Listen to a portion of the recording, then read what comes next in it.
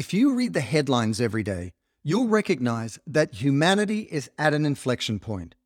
We either need to course correct our future or face the consequences that will impact all of our lives. Like you, I wonder what we're going to do. And in my mind, one sector of society is front and center in terms of the responsibility to make a better future possible for everyone on the planet. And that's the business sector. I say that because the traditional custodians of impact, such as government, have been challenged by partisanship, corruption, lobbying, while nonprofits, NGOs, and foundations lack the necessary resources and often suffer inefficiencies. Meanwhile, business is complicit in contributing so much to the very problems we're trying to solve, and yet, counterintuitively, they're also best equipped to solve for them due to their global reach, resources, and expertise that's unique to the private sector. With that in mind, if we push in even further, entrepreneurship sits at the forefront of this possibility, because it's entrepreneurs that unlock the innovations that can provide systemic solutions at scale and move us beyond the legacy mindsets and practices that got us into trouble in the first place. So it's fair to ask, is this happening fast enough? Are today's brightest minds getting the investment capital and support they need to better all of our futures? What do they need to do to make sure this happens most effectively given the contracting timelines we face? And what does this process look like and who's doing it well? These are the questions that keep me up at night, but also, when you dig deeper, give me great cause for hope. So let's dig in. From We First and Goal 17 Media, welcome to Lead with We. I'm Simon Mannering, and each week I talk with purposeful business and thought leaders about the revolutionary mindsets and methods you can use to build your bottom line and a better future for all of us. Today I'm joined by Daniel Epstein, founder and CEO of Unreasonable.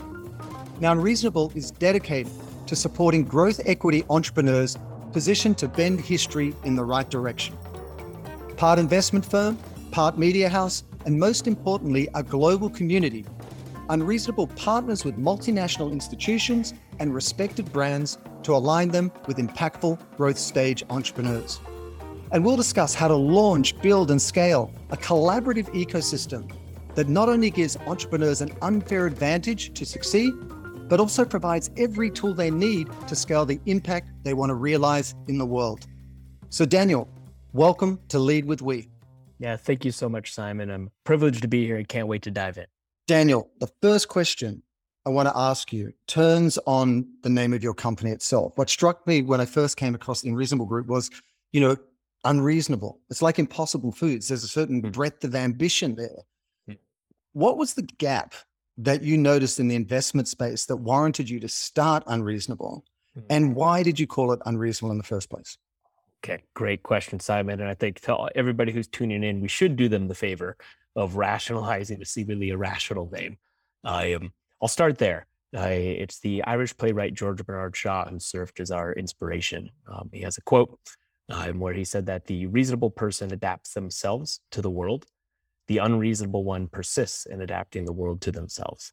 Therefore, all progress depends on the unreasonable person. In essence, if George Bernard Shaw is right, if all progress depends on unreasonable people, then in the world that we live in today, right, where the climate crisis is rapidly accelerating, where nearly 1 billion people don't have access to food or clean drinking water, we know the statistics. In the world we live in today, if progress depends on reasonable people, we can't afford not to bet on the world's most unreasonable individuals. So that begs the question, who might those people be? And we wholeheartedly believe it's entrepreneurs, because entrepreneurs, as you know, have a curiously warped perspective, right? When we look at what most may consider to be market failures or issues or problems, we see solutions and opportunities, and then entrepreneurs will those into existence. I think they have a healthy disregard for the status quo and a desire to reimagine it for the better. That's where the inspiration around Unreasonable comes from. But to answer your question about the gap in the investment space, it's a bigger question, and it's not the genesis of Unreasonable, seeing the gap in the investment space. What we really saw in the genesis was that there was no place for entrepreneurs who were positioned to scale up multi-billion-dollar companies oriented around solving seemingly intractable problems. There was no home or community for them to seek refuge in.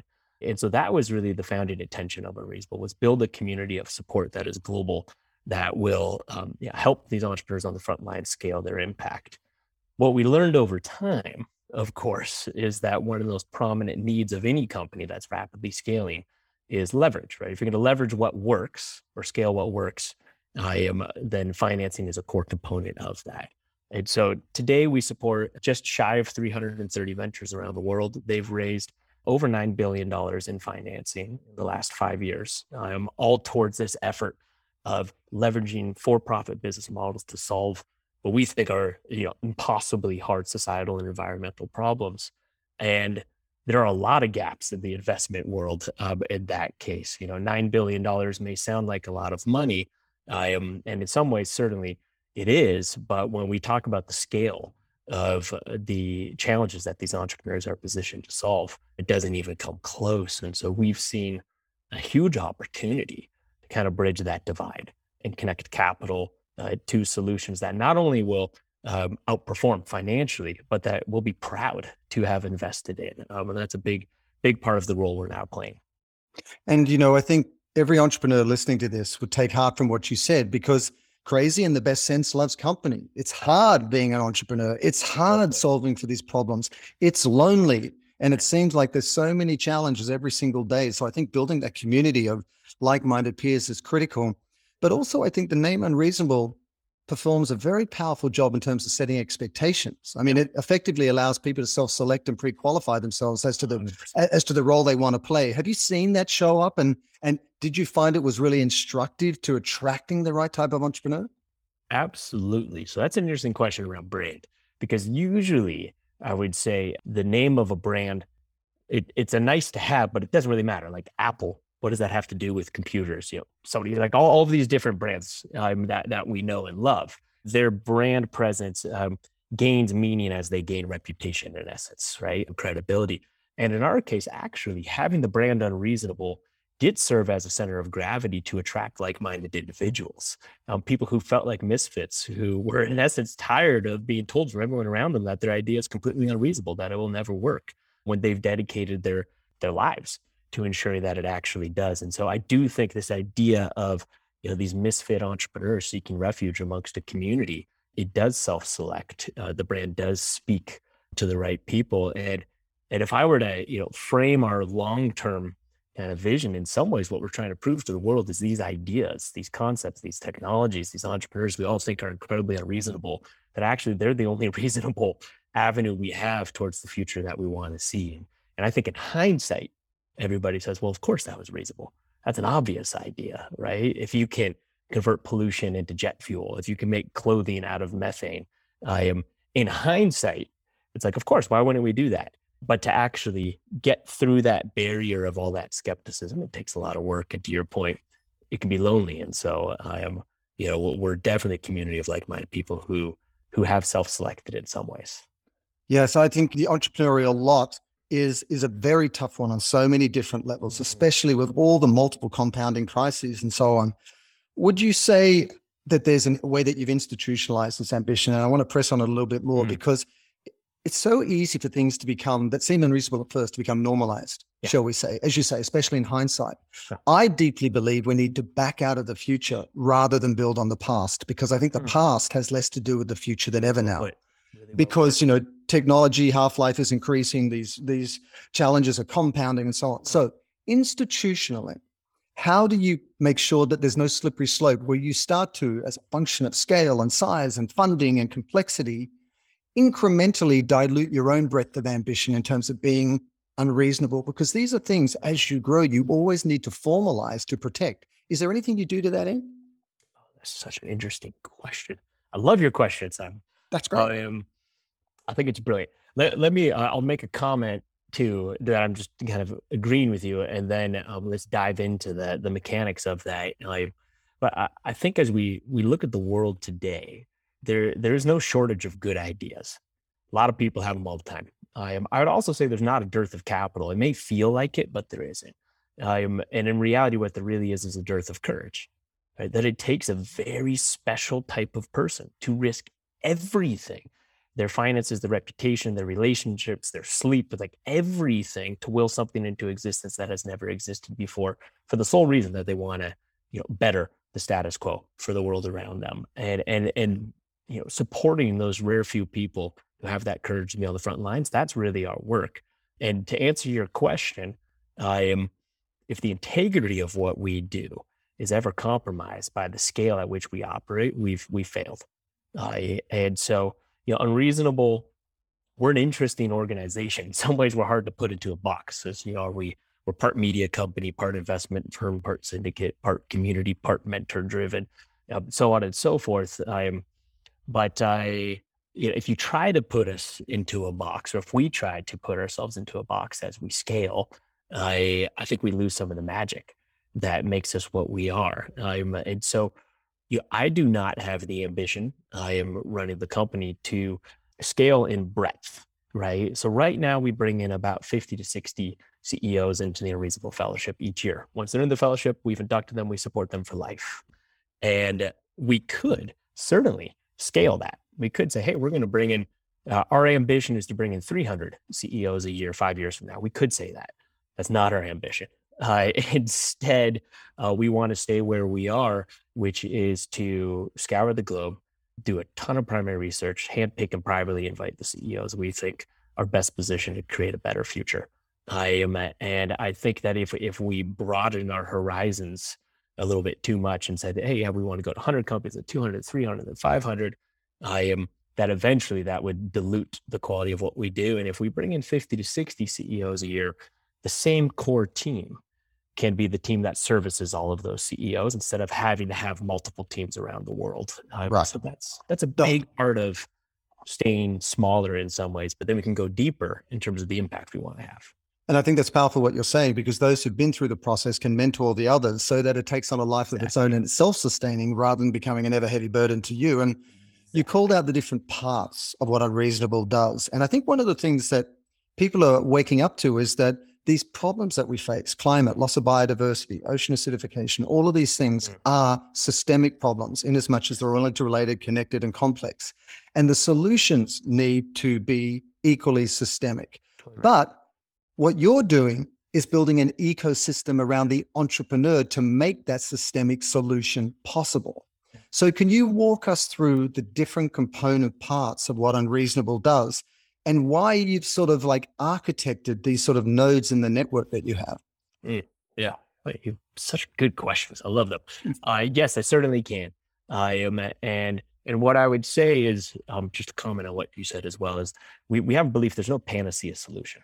Right? There's no golden solution that's going to solve the climate crisis. So that's going to lead to, an equitable and inclusive future that's going to help adolescent girls step out of absolute poverty or universal healthcare coverage. There's no single solution. And in fact, if you look at any of those issues by itself, you failed from the start because all of those challenges are interconnected, interrelated. And so it's really our belief that you're not going to have one company, one technology that solves any given problem, that you need to have a portfolio approach.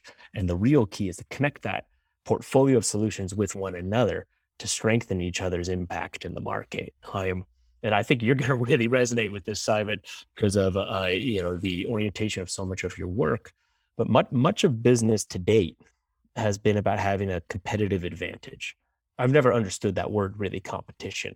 Which is interesting. But I think that business in the 21st century will be defined by having a collaborative advantage, right? That the future titans of industry will be those who found ways to collaborate with quote unquote competitors. And the thing we will compete on is solving the problem in the real world. Like the only thing we should be having a wartime effort on is not competing with each other, but it's competing against the climate crisis or inequity. Right, of course. And so to your question, how do we really support the companies from a myriad of these different angles?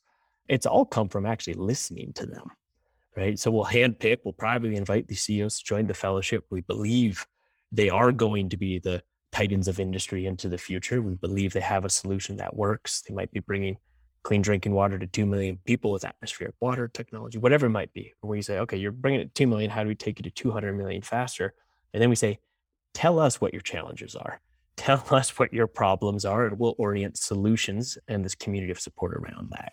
And so that's why we're we're an odd-shaped organization in a way, is we have just listened wholeheartedly to the needs of the entrepreneurs we support. And so what do entrepreneurs need? Well, part of it is, to your point, it's a lonely, hard struggle.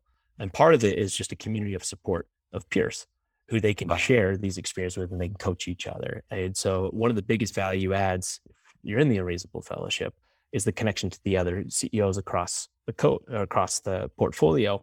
And we'll match you into what we call a grove, which is inspired by redwoods. And in that grove, every month you're meeting with 8 to 10 other CEOs, and you're sharing what's hardest. And you're having shared experiences and learning. So that's part of it. Another part is just the technical abilities to scale cross-continentally are different than the technical abilities to launch a new company. So the average company in the fellowship is 7 years into operations. Typically, they've really identified something that works.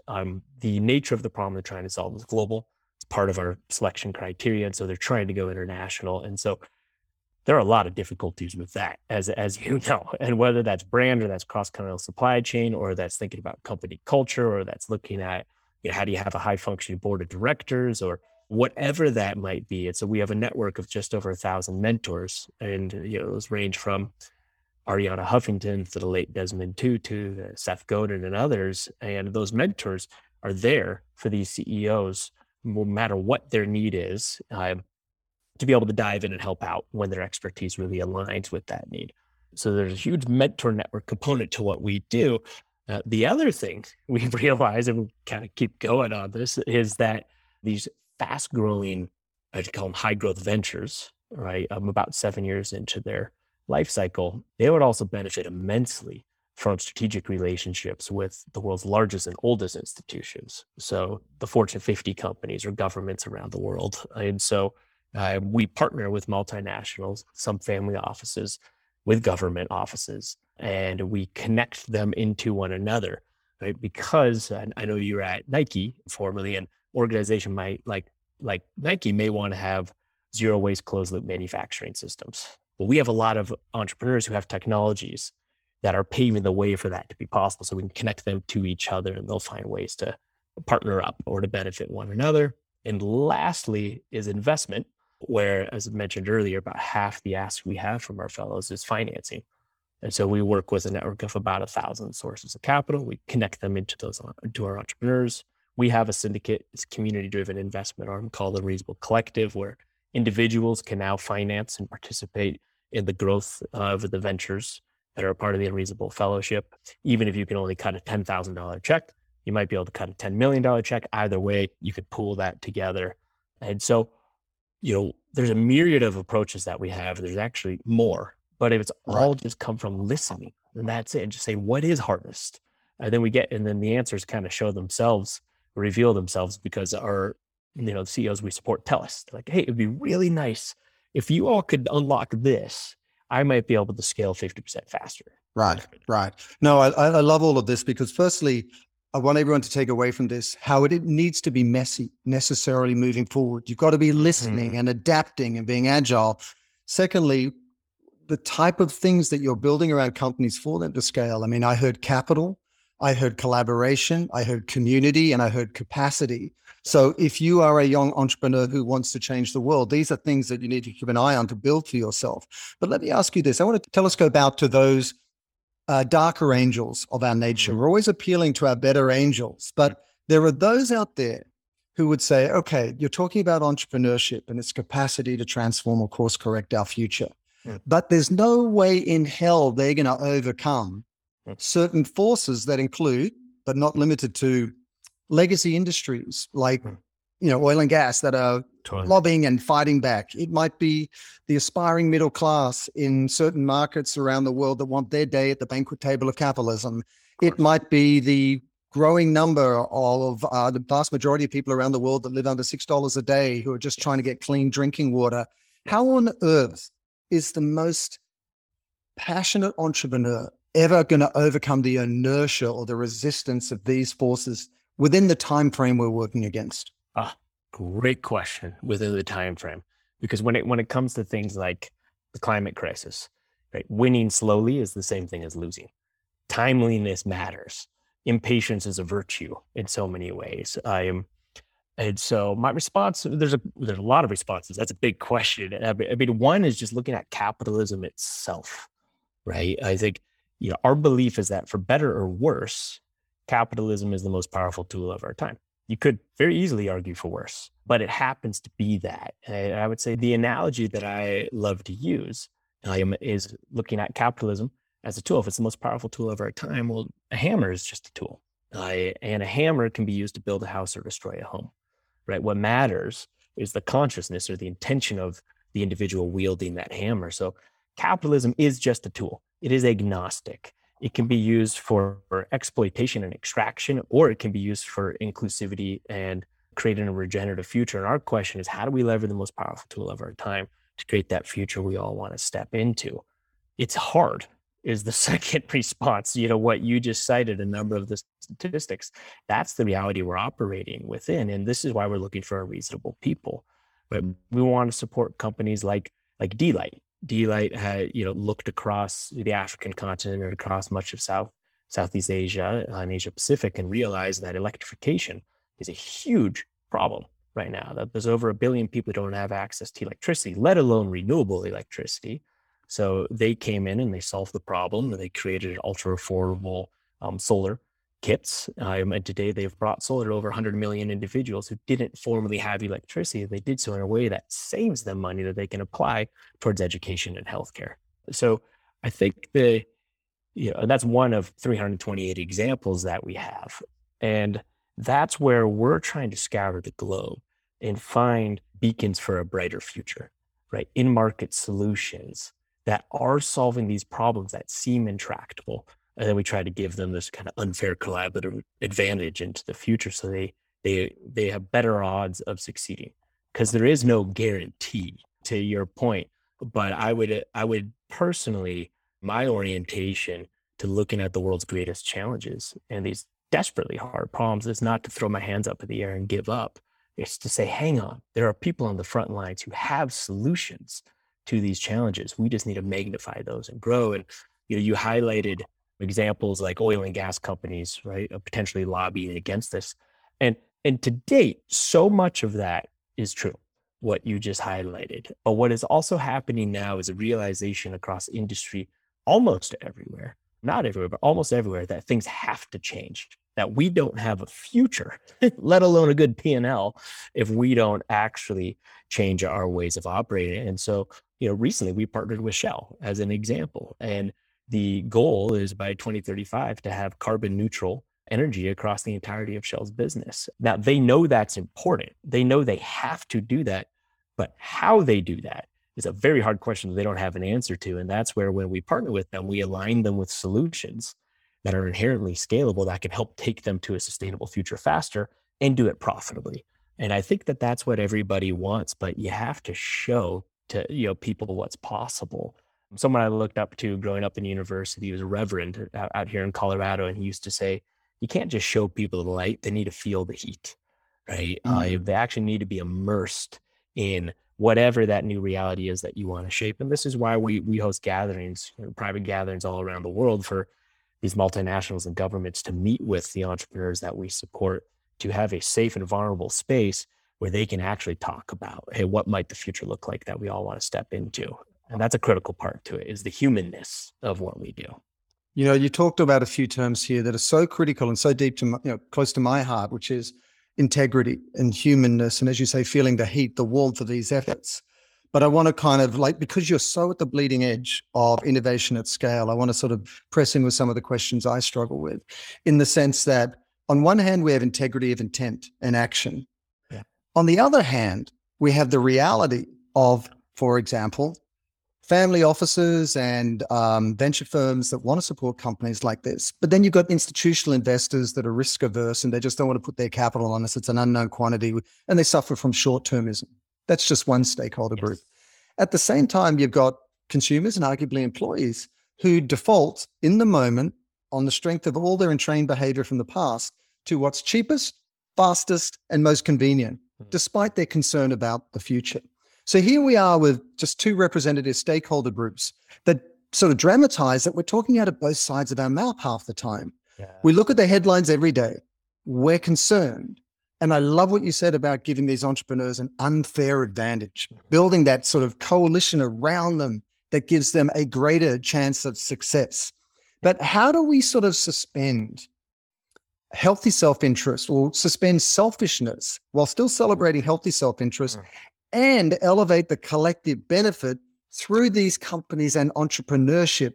Because otherwise we're going to half step our way to the future. And as you say, going further slow is failure, you know? Yeah. Totally right. Totally right. Even being right slowly is going to lead to failure. Yeah. No one wants to be standing on the, at the demise of humanity going, I told you. I tell you, exactly. Right? No one. Well, it's interesting.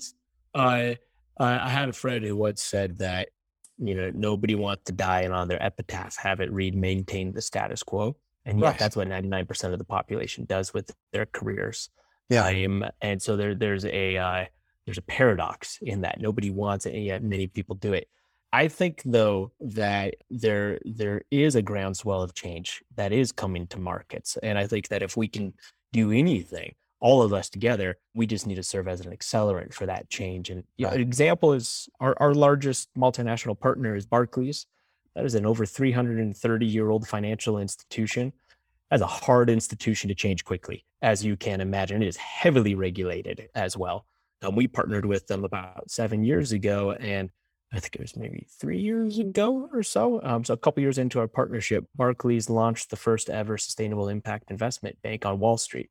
It was the first new coverage group they had launched as a bank in 90 years. And they've changed the core practices of the bank. The investment bank is now orienting towards this as in large part, the fastest growing division of their bank globally. The private bank, right? The individuals, the family offices they work with, they're all saying, hey, we want opportunities that don't just have good returns, but that we're proud to tell our kids about and that are going to leave. We're borrowing this world for future generations, and we want to leave it to them in a better spot than we found it. And so the private bank is oriented in this direction. The commercial bank is oriented in this direction. And we're seeing real change. We're seeing real capital flow. And so if we can change the operations towards a better future of an over 330-year-old, global financial institution, then I don't know what's stopping us from seeing that change everywhere else. But their quote unquote competitors in the market, right, need it to be validated. And once it's market validated, which is being validated right now in so many ways, then I think they'll all start to fall into place. And what it takes is those unreasonable people. It kind of gets back to that. It's not just the entrepreneurs, right? We need to partner with C-suites who also of these very large institutions or very high up individuals in policy who are also able to say, hang on, something's not right here. This future that we're on this linear line towards is extremely scary. And so I need to do something differently. So we find those unreasonable individuals, because at the end of the day, businesses are just people. And then we try to create partnerships that will lead to change in those institutions as well, with the hope that it catalyzes elsewhere. Yeah. That word find is so sort of loaded, because not only are you giving your heart and soul to your business, but you don't want to compromise your integrity by those you bring to the table. So how do you vet your partners, especially in the context of the whole sort of shiny squirrel that ESG has been and the fallout of that conversation and the necessary maturation and sophistication and evolution of metrics, all those moving parts? How do you, again, in the strength of being unreasonable over time, really pre-qualify those partners as a long-term fit? Great question. We do not do sponsorship. We only do partnerships. And what I mean by that is, if the change that they're asking for in the world is not directly relate to their core profit model as a business, we won't work with them. So we've said no to a lot of partnerships who people who would know the contracts would think we were crazy, but it was because it felt like sponsorship. And I'd say sponsorship feels like AstroTurf. Like everybody knows it's not real, right? And so what we need to see in the partners that we vet and inevitably work with is that the change towards sustainability and inclusivity matters to the core function of their profit model. And that we can then see an inevitable case where 10 years from now, if Shell hasn't figured out how to get off of fossil fuels and transition into a renewable future, they're going to be irrelevant, probably a decade and a half from now, or so they'll be completely irrelevant. And so we can see that. And then what we wanted also understand is that their C-suite is aligned with this agenda, and that they damn well mean it, is a really key aspect to that. Because if you have to get to the top level of the company, ideally the board and the C-suite, and to see a sincerity of interest, and a sense of business self-interest into maybe the midterm and long term, that they have to figure this out, and then we'll work with them. But if Shell wanted to work with us on illiteracy, as an example, right? About 700 million adults can't read a sentence; they're functionally illiterate worldwide. If they wanted to work with us on illiteracy, we would say no, because that does not matter. Even though it is a great thing to do, that does not matter to the core of their business. And if we don't help transform the core of their business, it doesn't matter. But we will work with Pearson, and we have worked with Pearson, the world's largest education company, on solving illiteracy, because that deeply matters to the core of where they're trying to head into the future. So their relevance is really important. And I'm going to swap some cheat sheet with you. When we go into a large company or a SLT, a senior leadership team, or an ELT, and you have different constituents there from different parts of a company, you've got the champion who wants to be purposeful, but there's always someone frowning at you from the other end of the room. You can feel the shadow fall on you when you walk in, right? You're like, oh no, I can hear Darth Vader's voice in the background. Yeah. And typically what we find, to oversimplify, is that you make the business case for, becoming more purposeful and scaling impact in terms of the data that's out there. Secondly, you look at the competitive set and say, look at what others are doing in your industry, just as a kind of point of reflection. And then thirdly, look at a cost benefit analysis of doing it. So what will it cost you to do it? And what's the benefit, but also a cost benefit analysis of not doing action. Yeah, absolutely. Is there anything you'd add to that list? Because you've been in those rooms, you've won over those partners. Yeah, I mean, the other side to it, I do believe, is the human side to it, the actual individuals who are ideally on the same side of the table, but maybe in that first meeting, they're on the other side of the table. Do they, as people, genuinely care, right? Does this matter for them in their lives and with their families and the legacy that they want to leave? And the answer almost unanimously is yes. But what I will say is we do have an internal policy. We call it the no assholes policy. And we actually mean that, where if motivation matters is the other thing that I would say. When we identify and then select CEOs to bring into the Unreasonable Fellowship, we say, look, profit is a neutral thing. Profit is a tool. It can be used for bad or good. We only want to work with companies who leverage profit as a tool for a better future. But profiteering as a sole motivation in and of itself, that's not what we want. Yeah, that's a great distinction. Yeah. Right. And so part of that comes down to the people. Now, the people will change, but I think you can get a genuine sentiment of the human motivations of a board or a C-suite or an SLT. To use those words, by really asking, by getting a little bit into their story. And that's an important part of what we do, because the commitments they have with us are pretty substantial. It's at least a number of years up front. They have no rights, warranties, guarantees, preferences, contractual obligations with any of the ventures whatsoever. Right. What they get the chance to do is build trusted, real relationships, so that then when that entrepreneur, in Barclays' case, when they want to have an IPO 2 or 3 years later, they look across all the investment banks that exist, Goldman and the Bank of America and JP Morgan and others. Well, they all kind of look the same. They're probably going to work with the one where the C-suite offered to help them and never ask for anything in return, because they have a trusted human relationship. And so it's a hard ask is what I'm getting at, what we ask our partners to commit to up front. And so it's all of those things you mentioned. And I do believe that the humanity of them also really matters as part of that deal. And, in the context of how we get this done in time, it was interesting. I was speaking at an event not long ago, and somebody said at the end, you do a Q&A and they go, do you think we'll get there in time?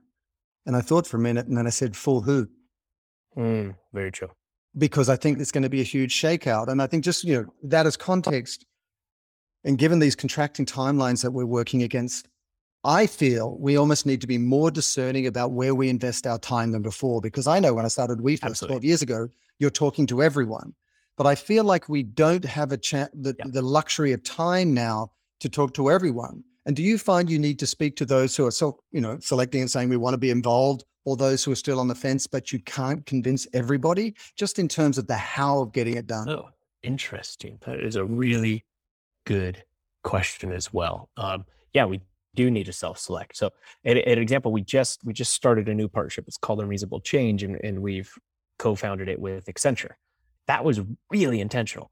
Because Accenture, I don't know if you know the stat, it's shocking. Anybody's listening, look it up because it's real. They have over 700,000 employees. They are by far the largest consulting firm on the planet, by far. What that means is arguably they're the most influential firm in the world. And so if we can work with Accenture to help show these solutions that could properly take us to a much better future, well, then they can permeate all of their clients, which is basically every large company, government in the world, to help shift them faster. And so very strategic partnership, and one that we both kind of sought each other out. But when we sat down, it was like, okay, we have to make this work. Because when we talk about faster transformation, once they have the solutions and the tools and the platforms, they're going to take us to that better future. They can then disseminate that across all their clients. And so that's a good example of it. And yes, I think a big part is learning how to say no.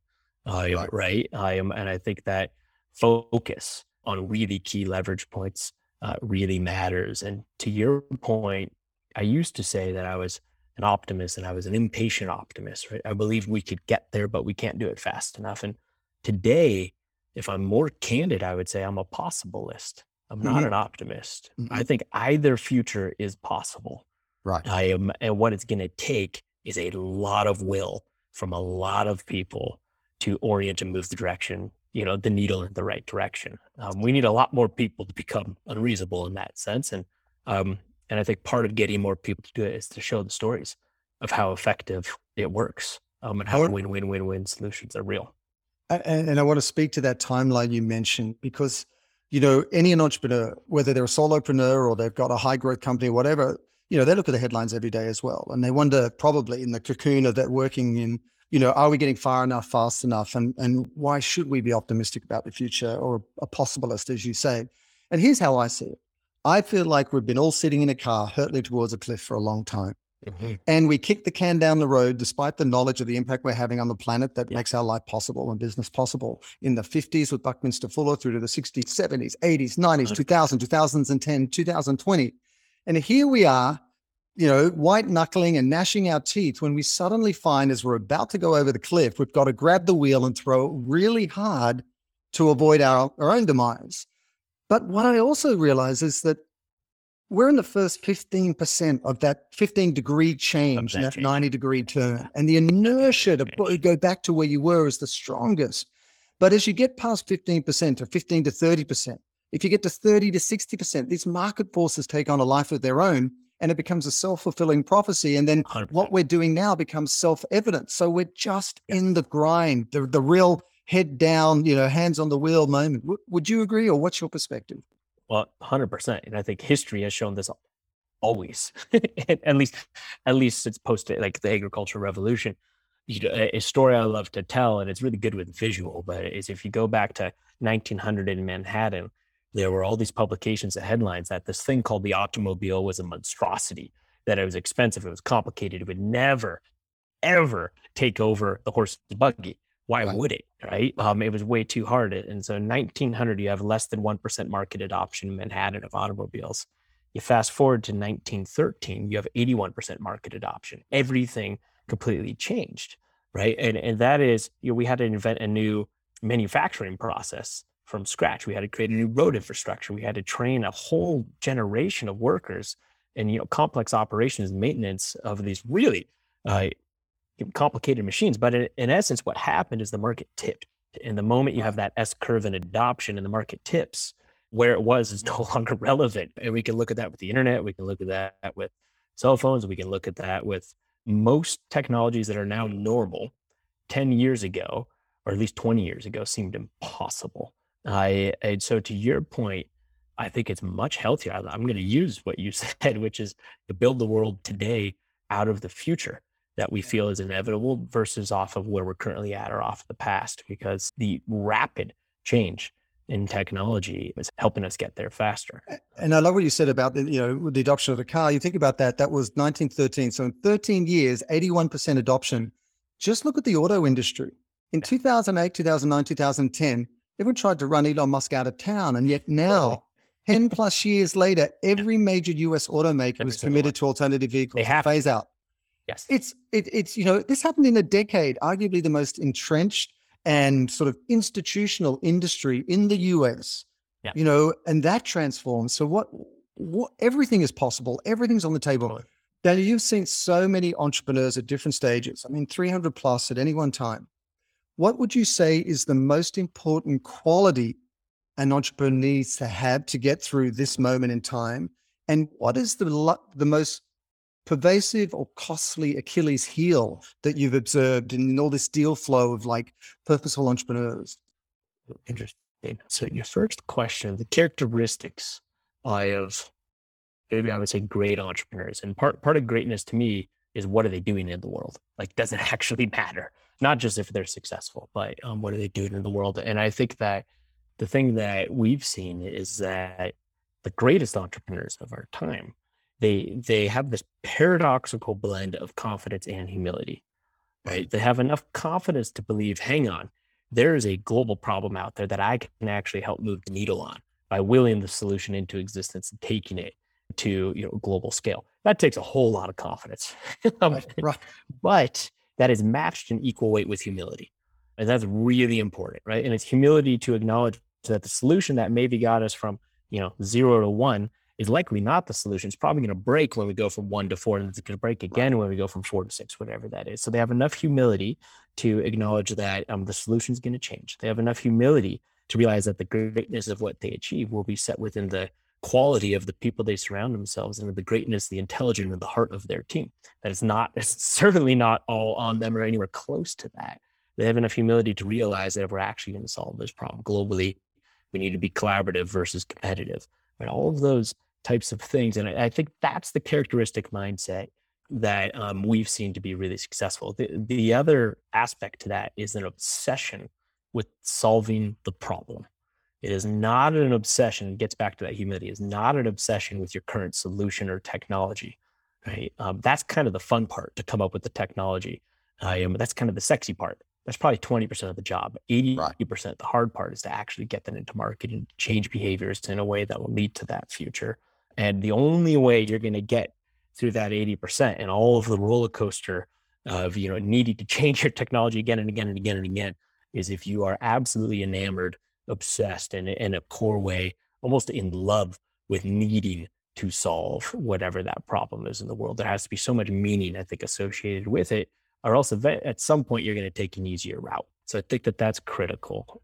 That was the first part of the question. And then the Achilles heel, what is the biggest blind spot, weakness?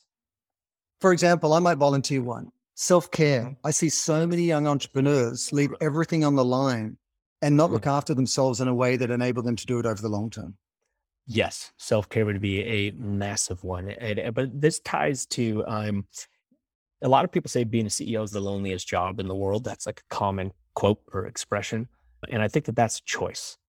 And the reason it becomes so lonely is there's the fear, for a whole bunch of reasons, of asking for help. And so I think the biggest mistake CEOs make is they don't ask for help. They don't have they don't create the conditions in which they feel like they can be vulnerable. And an analogy that I really love, it's kind of a fable that we tell. It's a story of a mom and her daughter. They're walking through the woods after a big storm, and there's a branch that's fallen across the path. It's big, like oak branch. It's heavy. The daughter, walks up to the branch with her mom. She says, "Mom, do you think I can lift this?" And she goes, "Well, yeah, if you use all your strength, I promise you can move this branch." And so the little girl bends down, tries to move the branch, pulls one side, pulls the other side. She's struggling. She's starting to get frustrated. She can't move it. It's not budging. She gets really mad at her mom. She says, "Mom, you promised I could move this and I can't even budge it." And she said, "I promised you could if you used all your strength. You never asked me for help." So of course the girl asks the mom for help, and then they move it. Wow. And I think there's a mythology of the lone entrepreneur that does not work. Guilty is charged. Guilty is charged. 100%. Me too.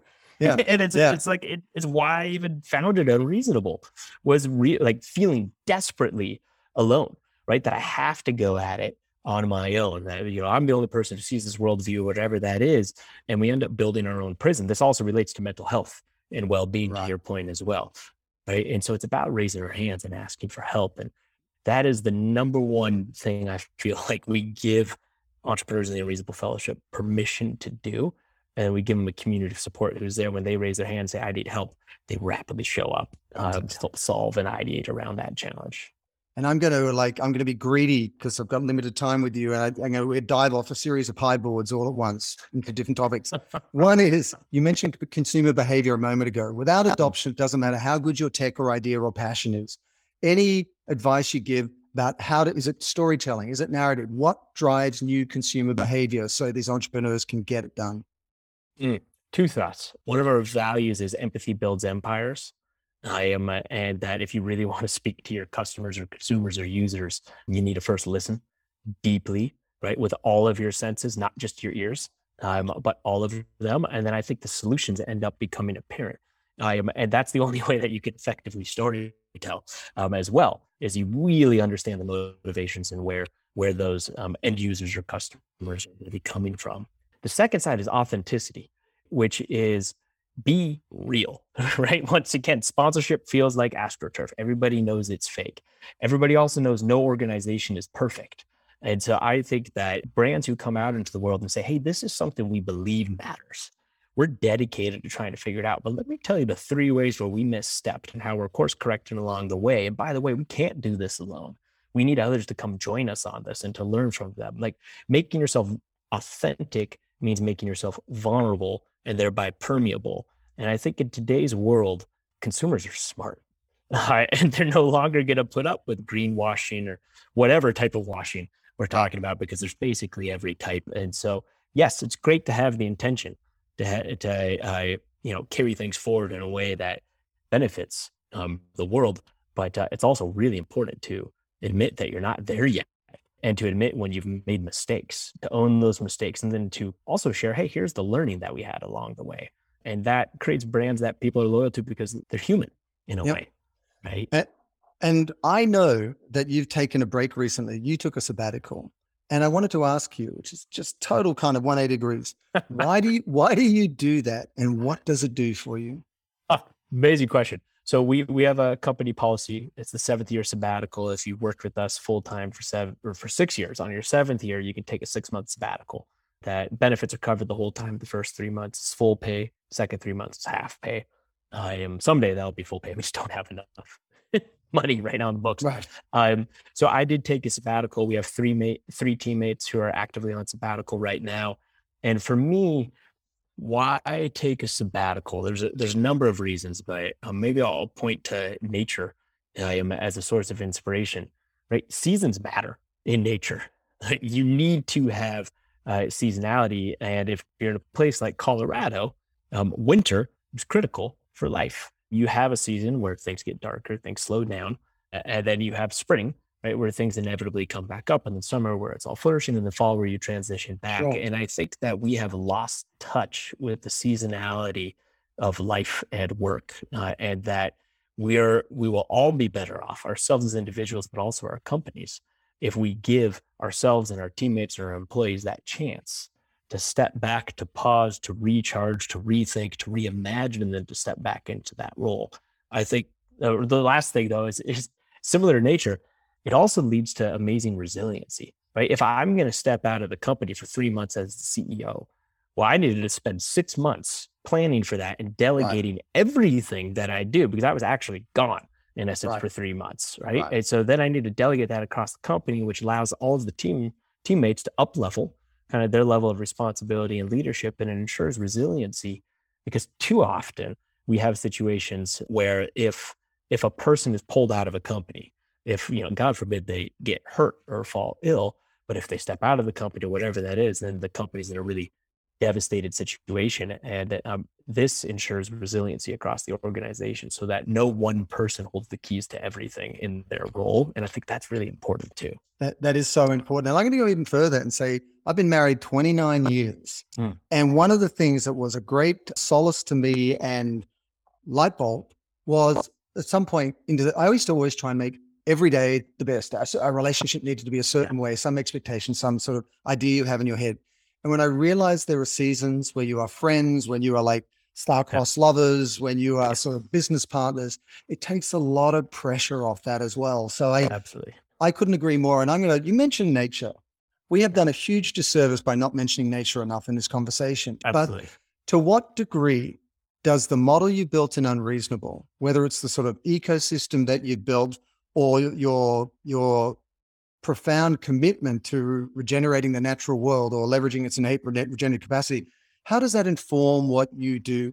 Do you look to nature as a model for what you do? Do you immerse yourself in nature for inspiration? And anything we'd 100%. share there? All the above and more. So for me, if you ask me, where's my sanctuary, right? Where do I recharge? My chapel is wild places. Without question. That is also a source of, I believe, infinite inspiration around systems thinking. And if we think about capitalism or business or investment as a system, which all of those are systems, if we pull our inspiration from nature, we're going to create a much better world. Because what you see, at least what I've found, when you look really closely at nature, you don't just see sustainable systems, you see thrivability, right? You see these systems where one species exists because of the other, because of the other, because of the other, because of the other, and that they only exist when they can coexist together in a place where they're all better off. And so, yeah, nature is almost everything to me in some ways, and we cannot forget that we as humans are part of nature. I think one of the greatest diseases, arguably, of our time is not COVID-19, it's disconnection from ourselves, from each other, and from the natural world.